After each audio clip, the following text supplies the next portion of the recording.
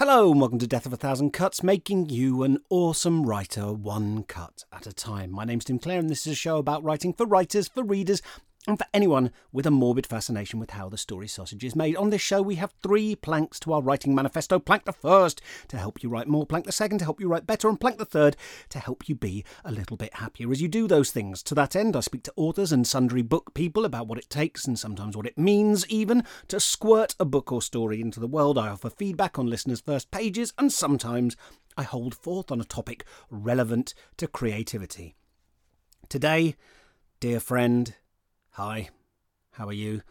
Hope you're having a variety of magical or merely nice experiences. So this episode I want to offer some advice for, if you'll forgive the clickbaity hyperbole, writing smashing non-fiction and stroke or articles. Though I should say, before all you fiction writers lunge for the pause button, this is a technique that is easily transposed into the world of stories, and I shall explain in reasonable but not exhaustive detail a little bit later how to do that for blistering results.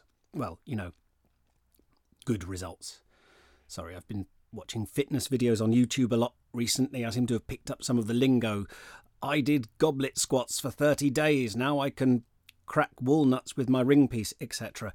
Right, so today's piece of advice, of actionable advice, and I think it's less a broad prescription and more of a move, like a whirlwind kick or the 100 crack fist of the North Star, but less fatal. I'm going to put this under the title, this whole section I'm about to do, Write Like a Vicar. Right, so the classic format for a sermon, at least in certain parishes in Middle England, perhaps exemplified by Radio 4's Thought for the Day, goes something like this. On autumn mornings, as the air turns crisper and the leaves begin to curl and fall from the trees, I like to ride my bike along the towpath by the canal. I, and a few of us who use the path, noticed that the lovely bramble bushes and grass verges were getting covered with litter. Plastic bags and crisp packets left by blackberry pickers, cigarette butts and sandwich wrappers dropped by professionals on their way into town, and empty drinks cans left by teenagers who sometimes congregate by the water to listen to pop music and get away from their parents. We didn't like to see our lovely path getting spoiled by rubbish, so we had a meeting, and some of us decided to meet once a month and clean it up. And that's a bit like Jesus. Obviously, the turn is usually a bit more subtle than that. It doesn't usually say, and that's a bit like I just did there, but rather it does the equivalent by sort of mentioning one thing immediately after another, and in doing so invites the listener or reader to infer a connection. So it's usually more along the lines, when Paul was in Athens, he saw that the city was full of idols. He wanted to clean it up, but he knew he couldn't do it alone. So he spoke to people. So gold and silver idols in this case being represented by fag ends and empty packets of frazzles. That's the move, right? That is the twist. And the technique that I want to talk about today was described by public radio stalwart Ira Glass in a video many years ago. And I remember watching it and thinking, surely it can't be that simple. And then listening to lots of This American Life episodes, which is the podcast and radio show that he presents, and going, oh yeah, they do that, don't they? So he talked about it as consisting of 2 building blocks: the anecdote and the moment of reflection. So the anecdote is literally, this happened, then this happened, and then I thought of this, and that made me remember this. It's just all the stuff sequentially, but it can have you remembering things or having thoughts and feelings. The moment of reflection is the bit where you go, and here's what this means. Here's why I'm telling you. Here's the greater lesson or the theme or how this links into a bigger issue that affects us all. As the demigod Maui puts it in the song You're Welcome in the hit Disney movie Moana, having listed some of his achievements, quote, What's the lesson? What is the takeaway? Don't mess with Maui when he's on a breakaway, which is a sort of it's implied by what he's doing on screen, that the breakaway being a sort of moment in basketball where you break through the defenders and go to shoot a basket in them. It makes more, like in the film, just a little sidebar, like I think what's clever about Moana, having watched it approximately 50 times, is that all the demigods, all the mythical characters get to make references out of their geographical and historical frame of reference. So Maui gets to do that bit of basketball in his song, and he gets to make a joke about tweeting because he's a demigod and he has access to stuff that he wouldn't know. Whereas the other characters, when they sing their songs and do their bits, all reference only stuff they know in their world. I think it's actually quite pleasingly consistent throughout the movie. So look, I think fundamentally, just to get back to what we're talking about today, like this move, it can feel forced and even a bit cheesy when you're writing non-fiction, at least at first, when you're aware of it and it's your work, right? Because you know you're doing it, right? You understand you're employing a formula, and that seems like cheating, or it seems a little bit hack. But it works. I think readers experience it as good, as engaging writing. I am not by any stretch of the imagination, before I get letters, suggesting that this is the quote-unquote correct way to open a chapter in a non-fiction book, be it memoir, pop science, or indeed a cunning left-field blend of the two, biography or whatever. I know that there are many different ways to skin the particular writing cat. And anything that you say sort of prescriptively as this is the way to open a chapter, people will be able to find really, really good examples of how you can turn that on its head. In the same way that in sort of classic 3.5 Dungeons and Dragons, orcs generally make better fighters than wizards. But you can do a build where an orc's a wizard. Wizards don't generally use armour because it restricts them from doing their gestures to cast spells, but you can find ways to sort of build round it to make it possible for someone to be a spellcaster with armour. I'm not going to do Dungeons and Dragons metaphors for the analogies for the rest of the episode, but the point being, of course there's always ways round this, but my point is, like, if you're stuck, if you're fuddled, if you've got a pancake stack of cool facts and interesting opinions and chunks of interviews you've done and you're like, flip, how do I even start eating all these delicious maple syrup drenched pancakes? What side do I start from? Flipping heck, I'd need a bite radius the size of a bin lid to make a dent in this thing. This gives you a way in. And it works for, I imagine, any topic. I've not written about every topic technically possible in the world, so I admit I haven't road tested this, but say you want to write about sexuality in the 1930s. Absolutely colossal subject, obviously. So many angles, so many ways in, so many potential starting points. And I know from experience of writing non-fiction, not about that topic, but that you think, oh, well, what I'll do is I'll learn about the topic and that'll make it easier. But of course, it doesn't make it easier. It makes it harder because you learn more about it. You understand more. You get a greater sense of the breadth and scale of what you're trying to deal with, of the nuance involved, of the different opinions that are flying around it, and it's harder and harder to find a starting point. Okay, so you're now learning about it, and you learn some humility. You learn the magnitude of the task you've taken on, and that can be paralysing. And maybe if you've ever tried to write a non-fiction book yourself, you hit that point at some point. Maybe that's the point where you gave up. Maybe you've got one that's sitting in a drawer now where you made some notes for it, you did some reading, you kind of played with the idea you might write the book, and the more you learned, the less qualified you felt.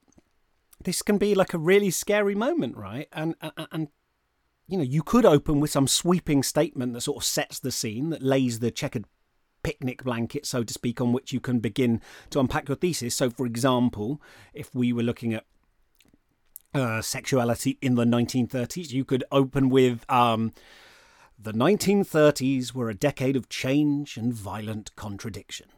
Like, you could say that, right? And it would be true. It's also so broad that it might be plausibly said of literally any 10-year period since the dawn of time.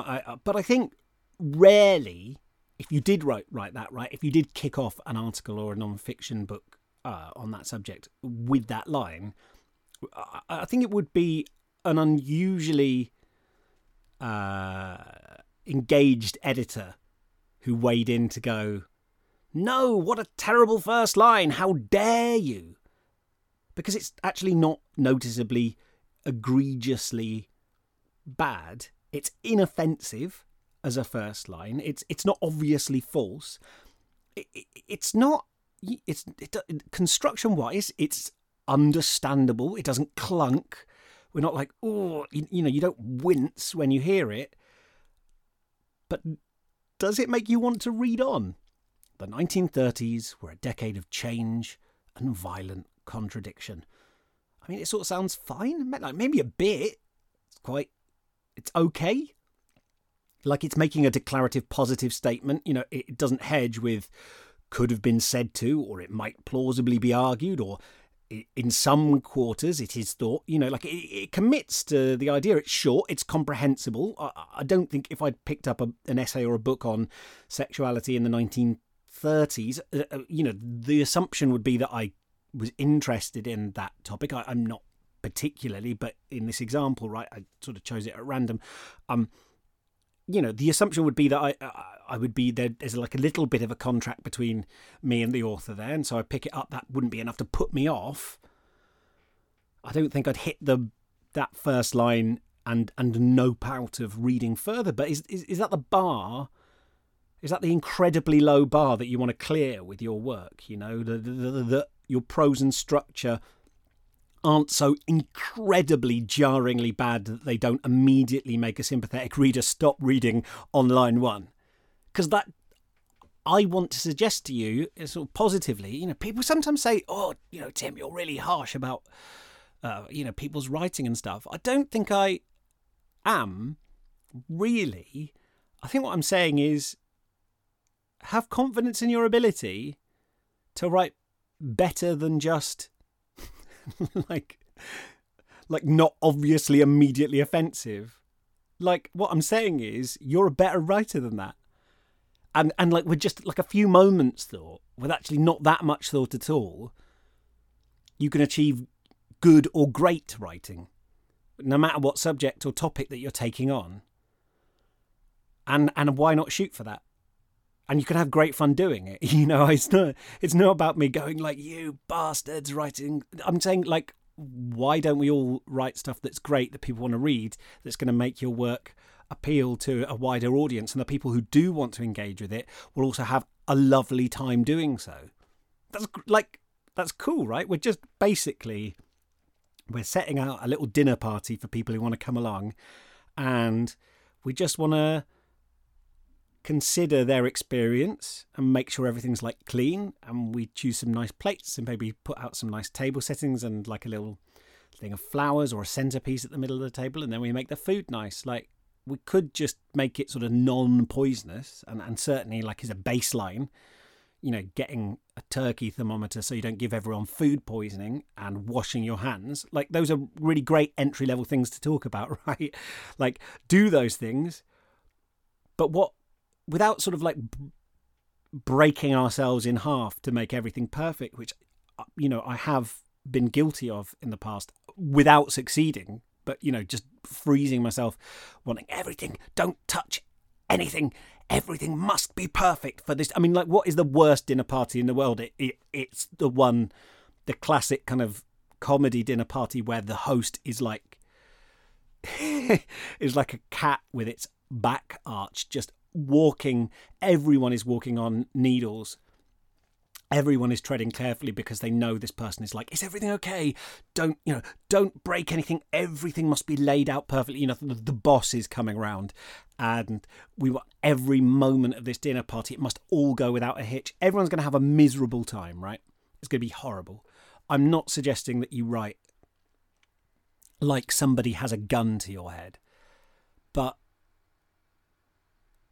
let's just consider the possibility that we're better writers than maybe we give ourselves credit for. And all we have to do is okay, slow down, breathe. Now let's have a little look at this and see if we can't do something that makes us excited about our work, that makes us go, yeah, fucking hell, great. Right? So because I think, I'm sorry to be awful, but I think with many authors who are academics first and writers second, and that's, fine. They know their topics inside out, right? But I think that's, that line, the 1930s were a decade of change and violent contradiction, is often all that editors and agents push them to achieve. It's kind of let's not rock the boat writing, inoffensive, comprehensible prose, writing that does the job.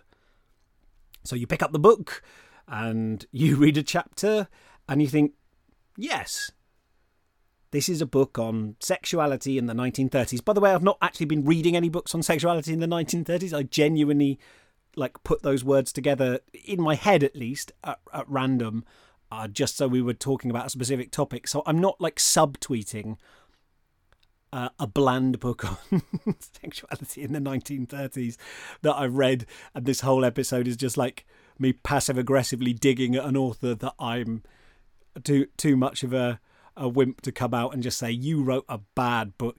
I'm not talking about please, if someone is listening who wrote a book on their thesis on sexuality in the 1930s and now it sounds like I'm just roasting them in the most nasty sort of backhanded way, I'm not. It was just, I just wanted a subject that was a specific, because it's better to deal with specifics than abstracts. But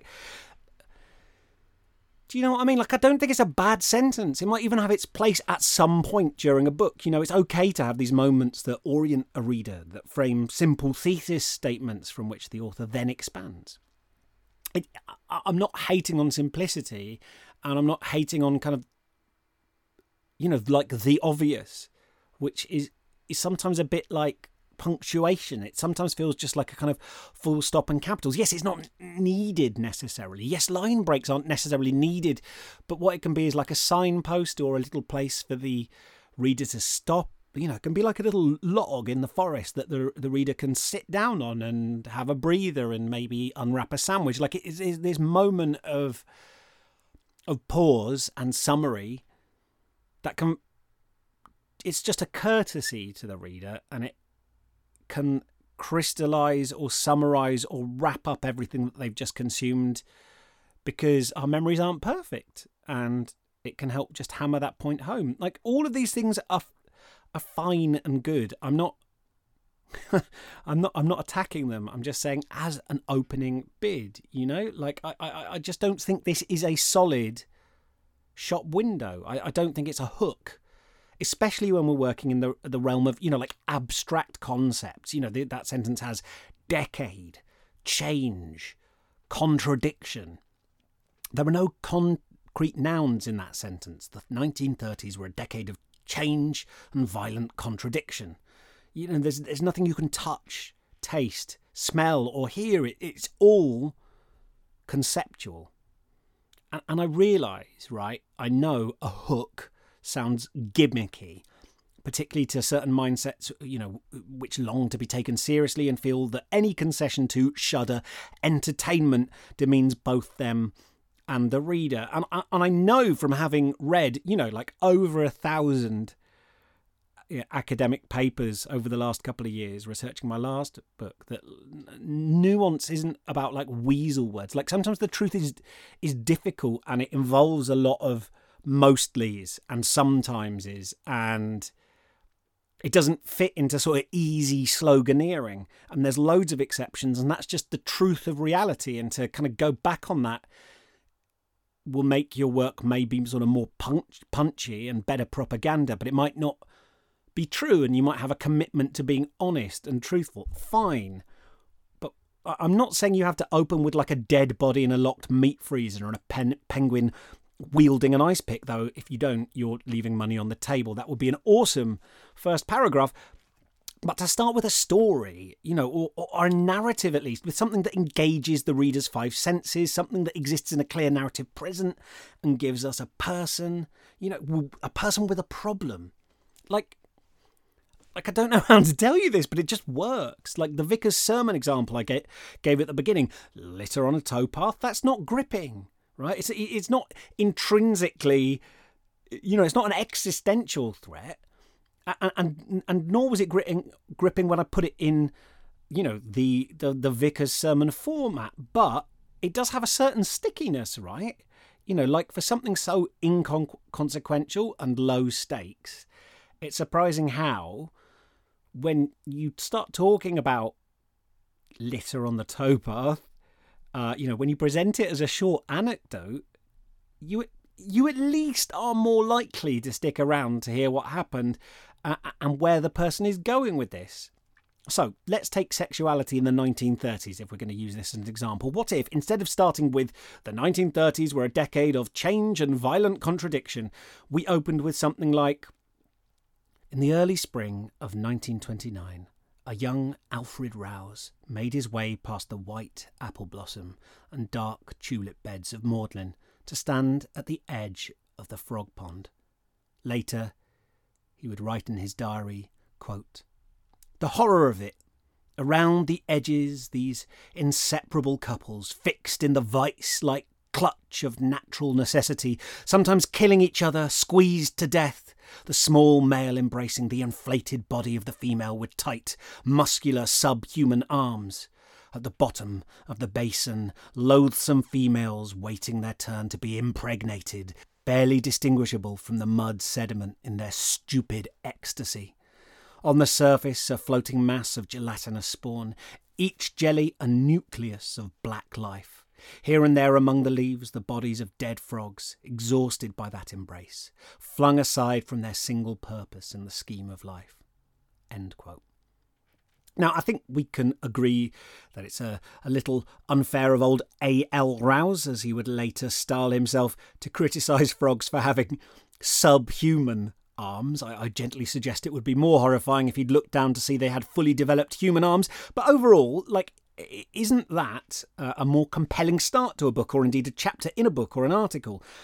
There we are on the cusp of a new decade, a decade that we know is going to culminate in war and death and piles of bodies, a decade characterised both by new drives for liberation in human sexuality and new waves of repression. And here is this tragically conflicted young man reacting with what he described as horrified fascination, as he puts it, frogs mating in a pond, right? Like that. To me, it just so happens, right? I should say this wasn't. I just pulled this book down from my shelf. I happened to have it on hand. It just so happens that A.L. Rouse was in love with a German called Adam von Trott, who would later take part in Operation Valkyrie, the attempted assassination of Adolf Hitler, and who was executed for it. So this whole crystallised moment there in the frog pond at Oxford, before he knew that this was going to happen, teases out longing and shame and death in this visceral, concrete way that might frame some of an author's discussion on sexuality in the 1930s. Later on, you might even say that when Rouse writes of, quote, tight, muscular, subhuman arms, or a floating mass of gelatinous spawn, he's employing a bit of crunchy specificity. Oof, I'm back, baby! Now, crucially, I very clearly didn't write most of that intro. I just quoted from someone else's work. But that's the great thing about non-fiction. Going to sources, getting actual documented accounts and slamming them down on the page is totally legit. But my point here is, it is mostly, usually, don't come for me, there are always exceptions, preferable to start with the particular. by drilling down into one specific example that falls like a drop of ink into clear water and begins to billow out into shapes. So then, once you've done this, right, once you've given us the view from the ground, the human stakes, once you've placed us in a three-dimensional world that gives us stuff we can picture and feel, that conveys something experiential rather than conceptual. Then you can employ the beautiful human capacity for abstract thought to zoom out and frame it if you like, if you want, if you feel it's necessary. We can get that broad thesis statement, that slightly stilted, oversimplified summary you hear on TV history programmes where the presenter stands outside a National Trust property and says something like, but with discontent rising, the king would discover that the door to a peaceful resolution was about to close.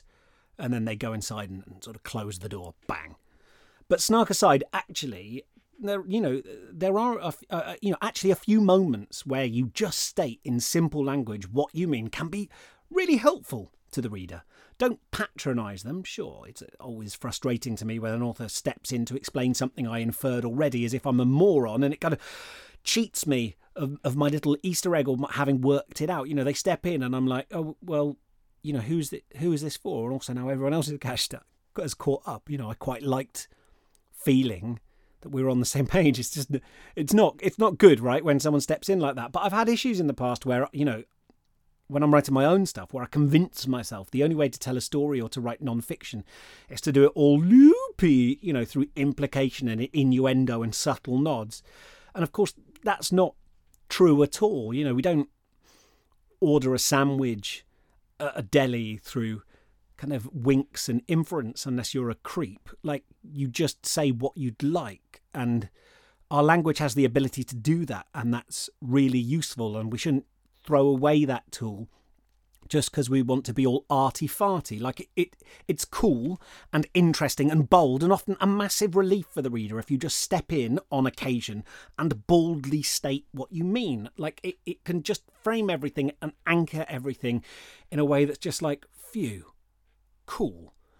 So I want to give you one more example from non-fiction. And actually, I apologise, but it is a short extract from one of my pieces of non-fiction. I mean, so was the last one as well, but it was just a completely imagined book that I invented for the purposes of this. So I've not actually given you any examples from the rest of the world. And like, I'm partly choosing to do this because I have the right to read from my own work, be it published or entirely invented.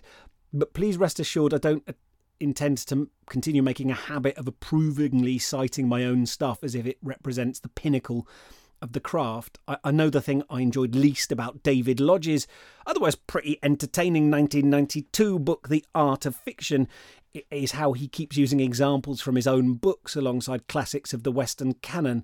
And his stuff, in the examples he gives at least, never stands up well by comparison. It's just a bit, come on, David, there's a time and a place. Maybe before including 3 of your own novels, you might consider some women or writers of colour. What's that? No? You'd rather reference all 3 books from your campus trilogy instead? Oh, okay. So now, having hung multiple lampshades on that particular issue, I'm just picking an example from my latest book, Coward, because it's an example that's still clear in my memory of my using what I considered to be the Vicar technique. And I should say, actually, before I get Vicars writing in, of course, they themselves are merely following in the footsteps of Jesus himself, right? That was famously Jesus's shtick. He'd speak to a crowd and explain a particular sort of ethical or religious principle by telling a parable, which somehow illuminated it through experience, because stories are how we process things, right? And I think if, were Jesus to return today, you'd probably find him employing that same rhetorical device in whatever guise or medium he chose to broadcast his message. He wouldn't announce his true identity, of course. Right, so here's the bit, and it comes from a chapter pretty near the end of the book. And I was going to say it goes on a while. It's not a great not a great hook to whet your appetite. Now, I won't apologise for it, because that's one of the things that I sort of blanket ban whenever I'm running workshops, is you're not allowed to apologise for your work before you read it out, because one, like we all know you're shit. Like we're all shit here. Like, so let's just take that as read. Two, stop trying to like guilt us into going easy on you by fawning, by sort of feigning weakness and rolling onto your back and mewling. And also, like, if everyone does this, we'll be here all day, because it sets a standard. It like then makes it socially awkward for someone to read out without doing it. Going, guys, just I didn't really know what I was doing, but here it is anyway. Like, if 6 people do that, and then the 7th just reads their bit out, they look by the group standards like a psychopath. Right? And they're not. They're just reading their work out. But you've set such a weird norm of self-loathing. So I always say, don't do it. Can we just read our work out? Like, instead of like writhing, like, oh, I'm ugly. Yeah, we know. Come on, it's fine. Why? Please don't don't do the like equivalent of just like gagging as you look at your own work. Oh, I'm so sorry to, like, if you really hate it, like do you think it's so awful that you're wasting everyone's time and it's offensive for you to be reading it out? Like, did you put so little effort into it? No, then read it out. Just don't do this. Don't do this to us. Like, it's not courtesy. It's not a courtesy to go, oh, it's so awful. Like, now what do you want me to do? Yes, it is. You're fishing. Come on. Like, it's fine. It's fine to like your work. It's fine to not like your work. But, like, we don't need the commentary. It's like, what do you think? We can't form our own conclusions about it? Is that what's going on here? You're like, well, I better warn you that it's crap, because otherwise you wouldn't notice, you big idiots. I'm the only person with any taste here. No? Well, then we'll figure out what we think about it. We don't need you to sort of step in front of the story. I don't ever say that. I'm sort of joking, because I do it myself, of course. But yeah, I kind of, well, not love, but I find it fascinating the contortions people put themselves through when they read out or when they're in a writing workshop. And we really, part of it, and why I really enjoy doing retreats where we're there for a week, is just to turn people's attention back onto those bizarre social norms and go, hang on, what are you doing? What are you feeling here? Is this a sensible way to go about it? Or could we just drop all this? Could we stop? Is this a game that is serving anyone? Or could we just not play the game and read our stories and get on with making them better? And generally, by the end of the week, people have got better at doing that, and nothing is lost. People aren't going, the person reads out and doesn't say beforehand, I should be humanely destroyed for writing this, to be honest.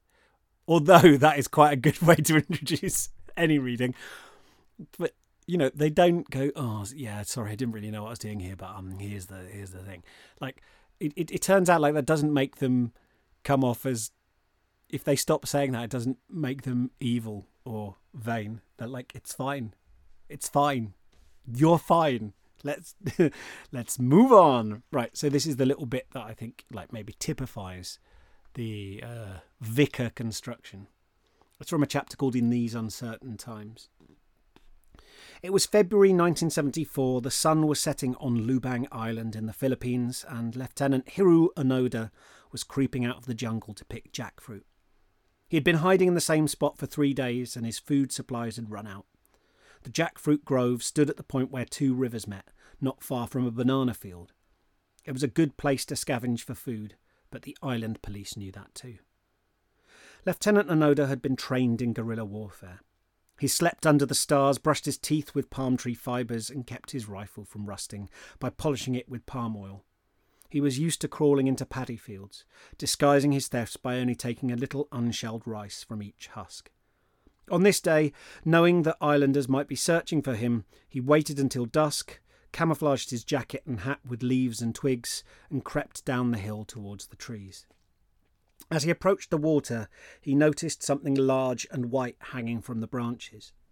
With a start, he realised it was a mosquito net. He was indignant. Someone was camping between him and his food. Reckoning that the net was only big enough for two, he resolved to rush the camp with a surprise attack. He could knock one of them out, then best the other in hand-to-hand combat. He cocked his rifle, pressed the knurled cap at the rear end of the bolt with his palm, and twisted it to the left, unlocking the safety. As he approached, he came across a man building a fire beside the river.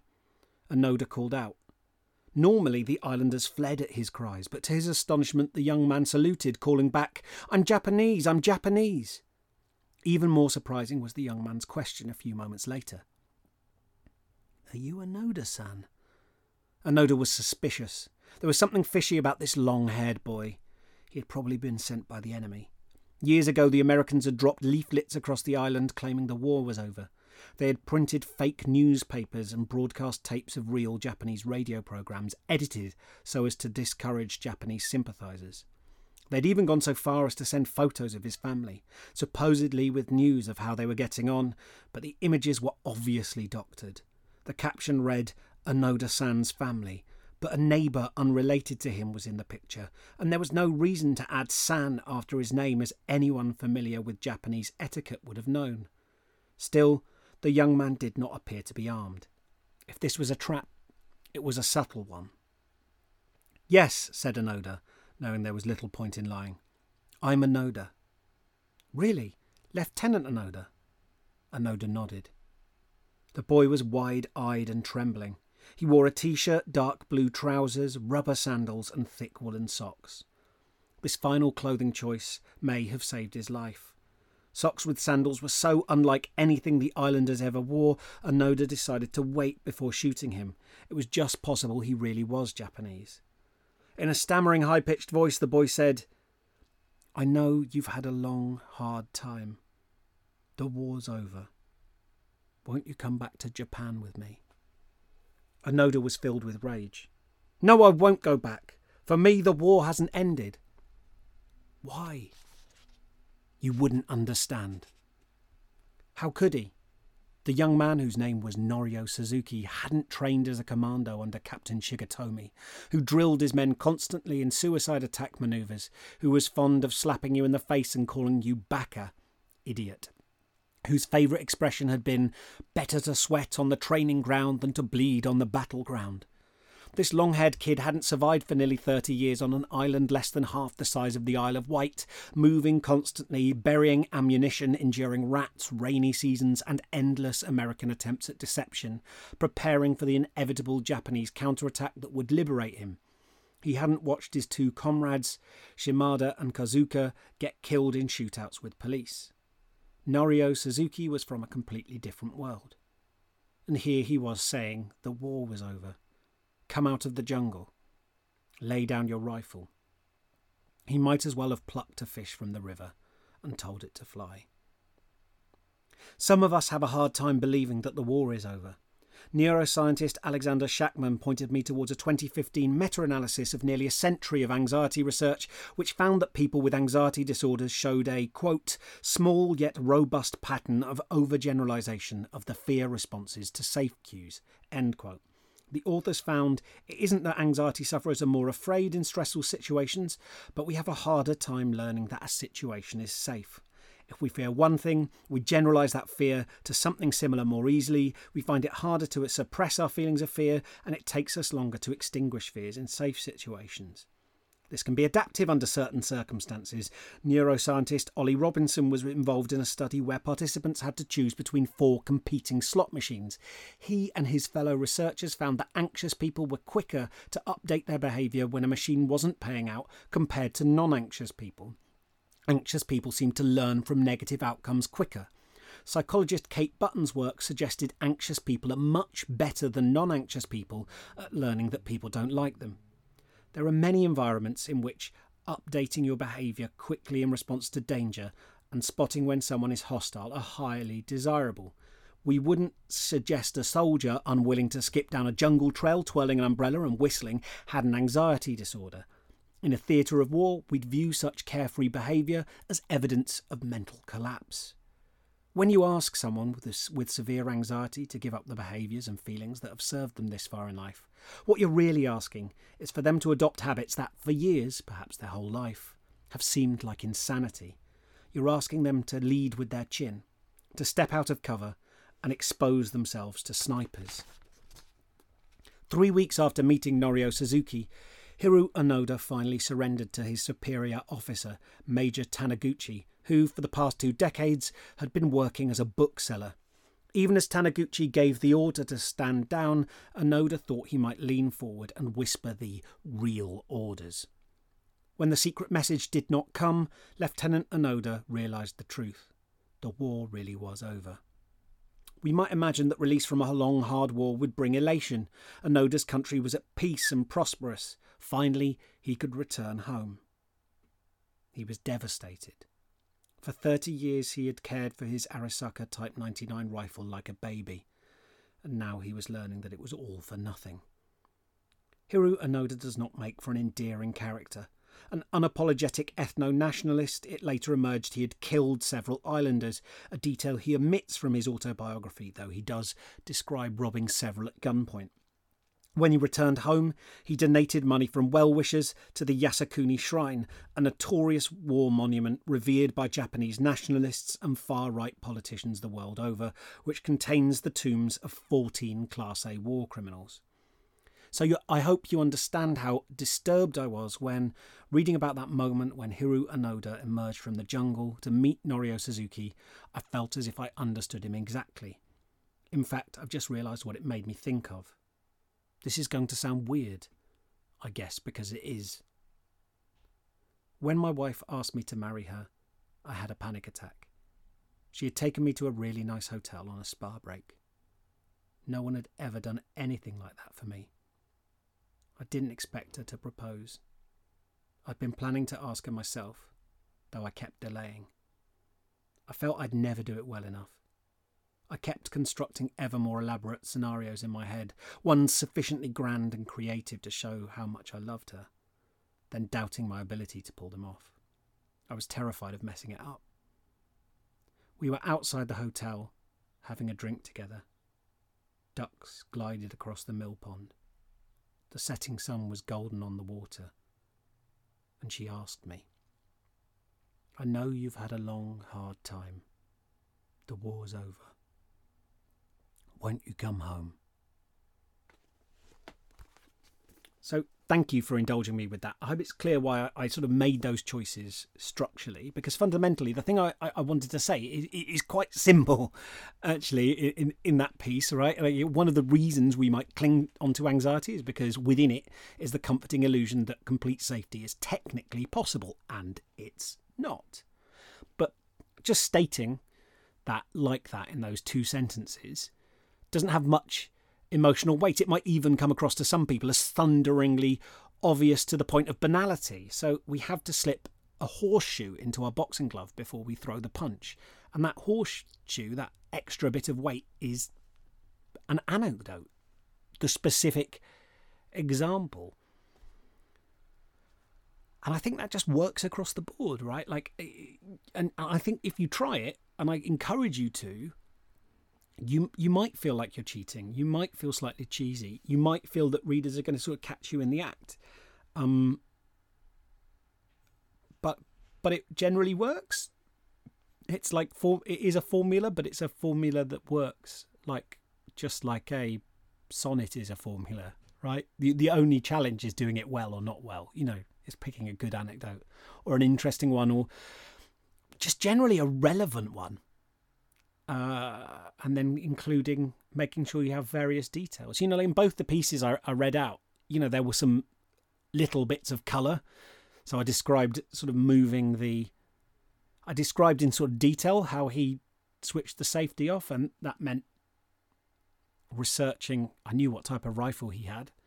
and I could just go and research it and see where the safety was and just what he would have to do to switch the safety off, because I knew he switched the safety off at that moment.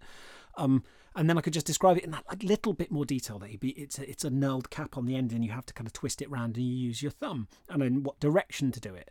Right? Not necessary, but that is crunchy specificity in action, right? And I don't know anything about guns. I don't like guns any more than I know anything about, what type of trees they have in Magdalen College. But I know in A.L. Rouse's book that he mentions that there's apple blossom, right? Apple blossom is white. I know that he talks about tulip beds, and those tulips are dark. So then I got to have like white apple blossom and dark tulips and have a little contrast. I'm not patting myself on the back here. I'm just saying all of this stuff. What I'm doing is I'm showing you what I did and encouraging you to do those things, to like nick those, because they're very blunt to the point of sounding stupid when I say it. It's like I chose a light thing and a dark thing because we were talking about a time of contrast, right? I'm not expecting a reader to hear it and go, "Ooh, those two things contrast." I don't think I have no idea what voice I was doing then. An easily impressed reader, but I think if they were that obvious to anyone listening or reading, they would seem stupid, but they're not really. They're just sort of subtle, and I think you can just play with those things. You're allowed to do this. What if I pick this detail? What mood are you trying to create? And then you pick stuff that appeals to that's concrete, so it's nouns, concrete nouns, and ones that appeal to the reader's five senses. That's it. And I bang the drum about this, but it's because y'all fuckers don't do it. like do it, and your writing will get better. And then I'll shut up about it, right? When people start doing it, but you just have to, be conscious of it for a little while first, and it will seem awkward. And then once you've done it, you can start fucking around with it, and you can start playing. You can be abstract, and you can do all these sort of like more avant-garde things. In occasion, you can start kind of going buck wild then. But to start with, let's nail this, because you're going to see your writing sort of level up so much, and you're just going to feel super happy because you'll go, "Oh, this is me. I'm doing it," and I'll be like, "Yeah, it's easy. You just need to know what you're doing. It's fine. Like, you'll have a lovely time." Now, I said I was going to say how this applies to fiction. I think I've done that a little bit. I hope that you've already made that leap yourself. So in a novel, though, you can take all sorts of routes into a story. You can go broad sweeping storybook time and talk about a country's history, or you can expound on principles of human behaviour. And I know, Jane Austen like famously kind of opened in that way. You can do all these sort of things. Nothing is off limits, but I'd say a reliably strong tactic for kicking things off in fiction is to start in media res, in a scene with a clear protagonist standing at some kind of impasse, facing some kind of decision or challenge. They don't have to be leaping between train carriage roofs as they thunder through a sort of Siberian snowstorm. In the A.L. Rouse example, the conflict was huge, but it was internal. Anyone passing by would have just seen a young student standing by the pond in silent contemplation. And the conflict doesn't have to be a huge internal conflict either. It can be little. What gloves to wear before the coronation? How do I replace this fused battery pack before the next round of the mech battle tournament? Who left this mysterious parcel on my doorstep?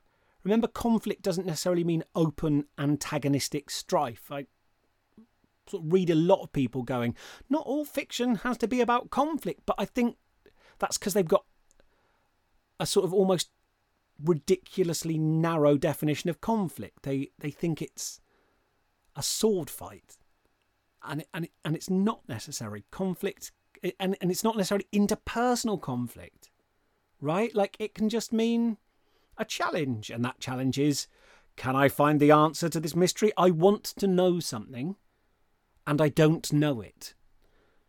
That's a conflict, right? That's a challenge. It doesn't have to. Can be a conflict. Can be it's not about people having fisticuffs necessarily, and to suggest it is, I think, is to misunderstand possibly deliberately, the most basic fundamentals of writing. Okay, like you can just, your conflict at the beginning of the story can be, what happened to Mr. Taylor's gardening gloves? You can tell a nice little village detective story where no one is in particular peril, but you should still start in a clear narrative present, in the moment where a character is facing a decision or conflict, or they notice something's up. It doesn't even have to be the conflict that drives the main story. Perhaps their sponge for the village flower show is baking contest on Sunday has just come out of the oven and the middle looks like a meteorite's hit it. How will they ever get it done on time? Oh no, that's fine, that's good. You give us the smell of warm sponge as it comes out the oven, then here's the saggy middle. Oh no, not again. That's the third one. We're in a story. It doesn't matter that the entire story you're already suggesting like a milieu for these events to happen in, and that this character is experiencing some failures, and then we're kind of rooting for them because they really wanted to do well this time. It's kind of cool, right? And I'm using that genre like kind of like cozy mystery because I think, although like definitionally a lot of cozy detective stories are still like murder stories, but I'm just talking super cozy, right? Just to say this is not bound by genre at all. Like, I think it's just fundamental to how we construct good stories. And look, we've come all of this way. We've walked all these miles just to return to that old saw, show, don't tell. And what I hope I've done here on this episode is shown you why it's good. Why this technique works, rather than just telling you that it is. Writing like a vicar, I think, is just demonstrably good.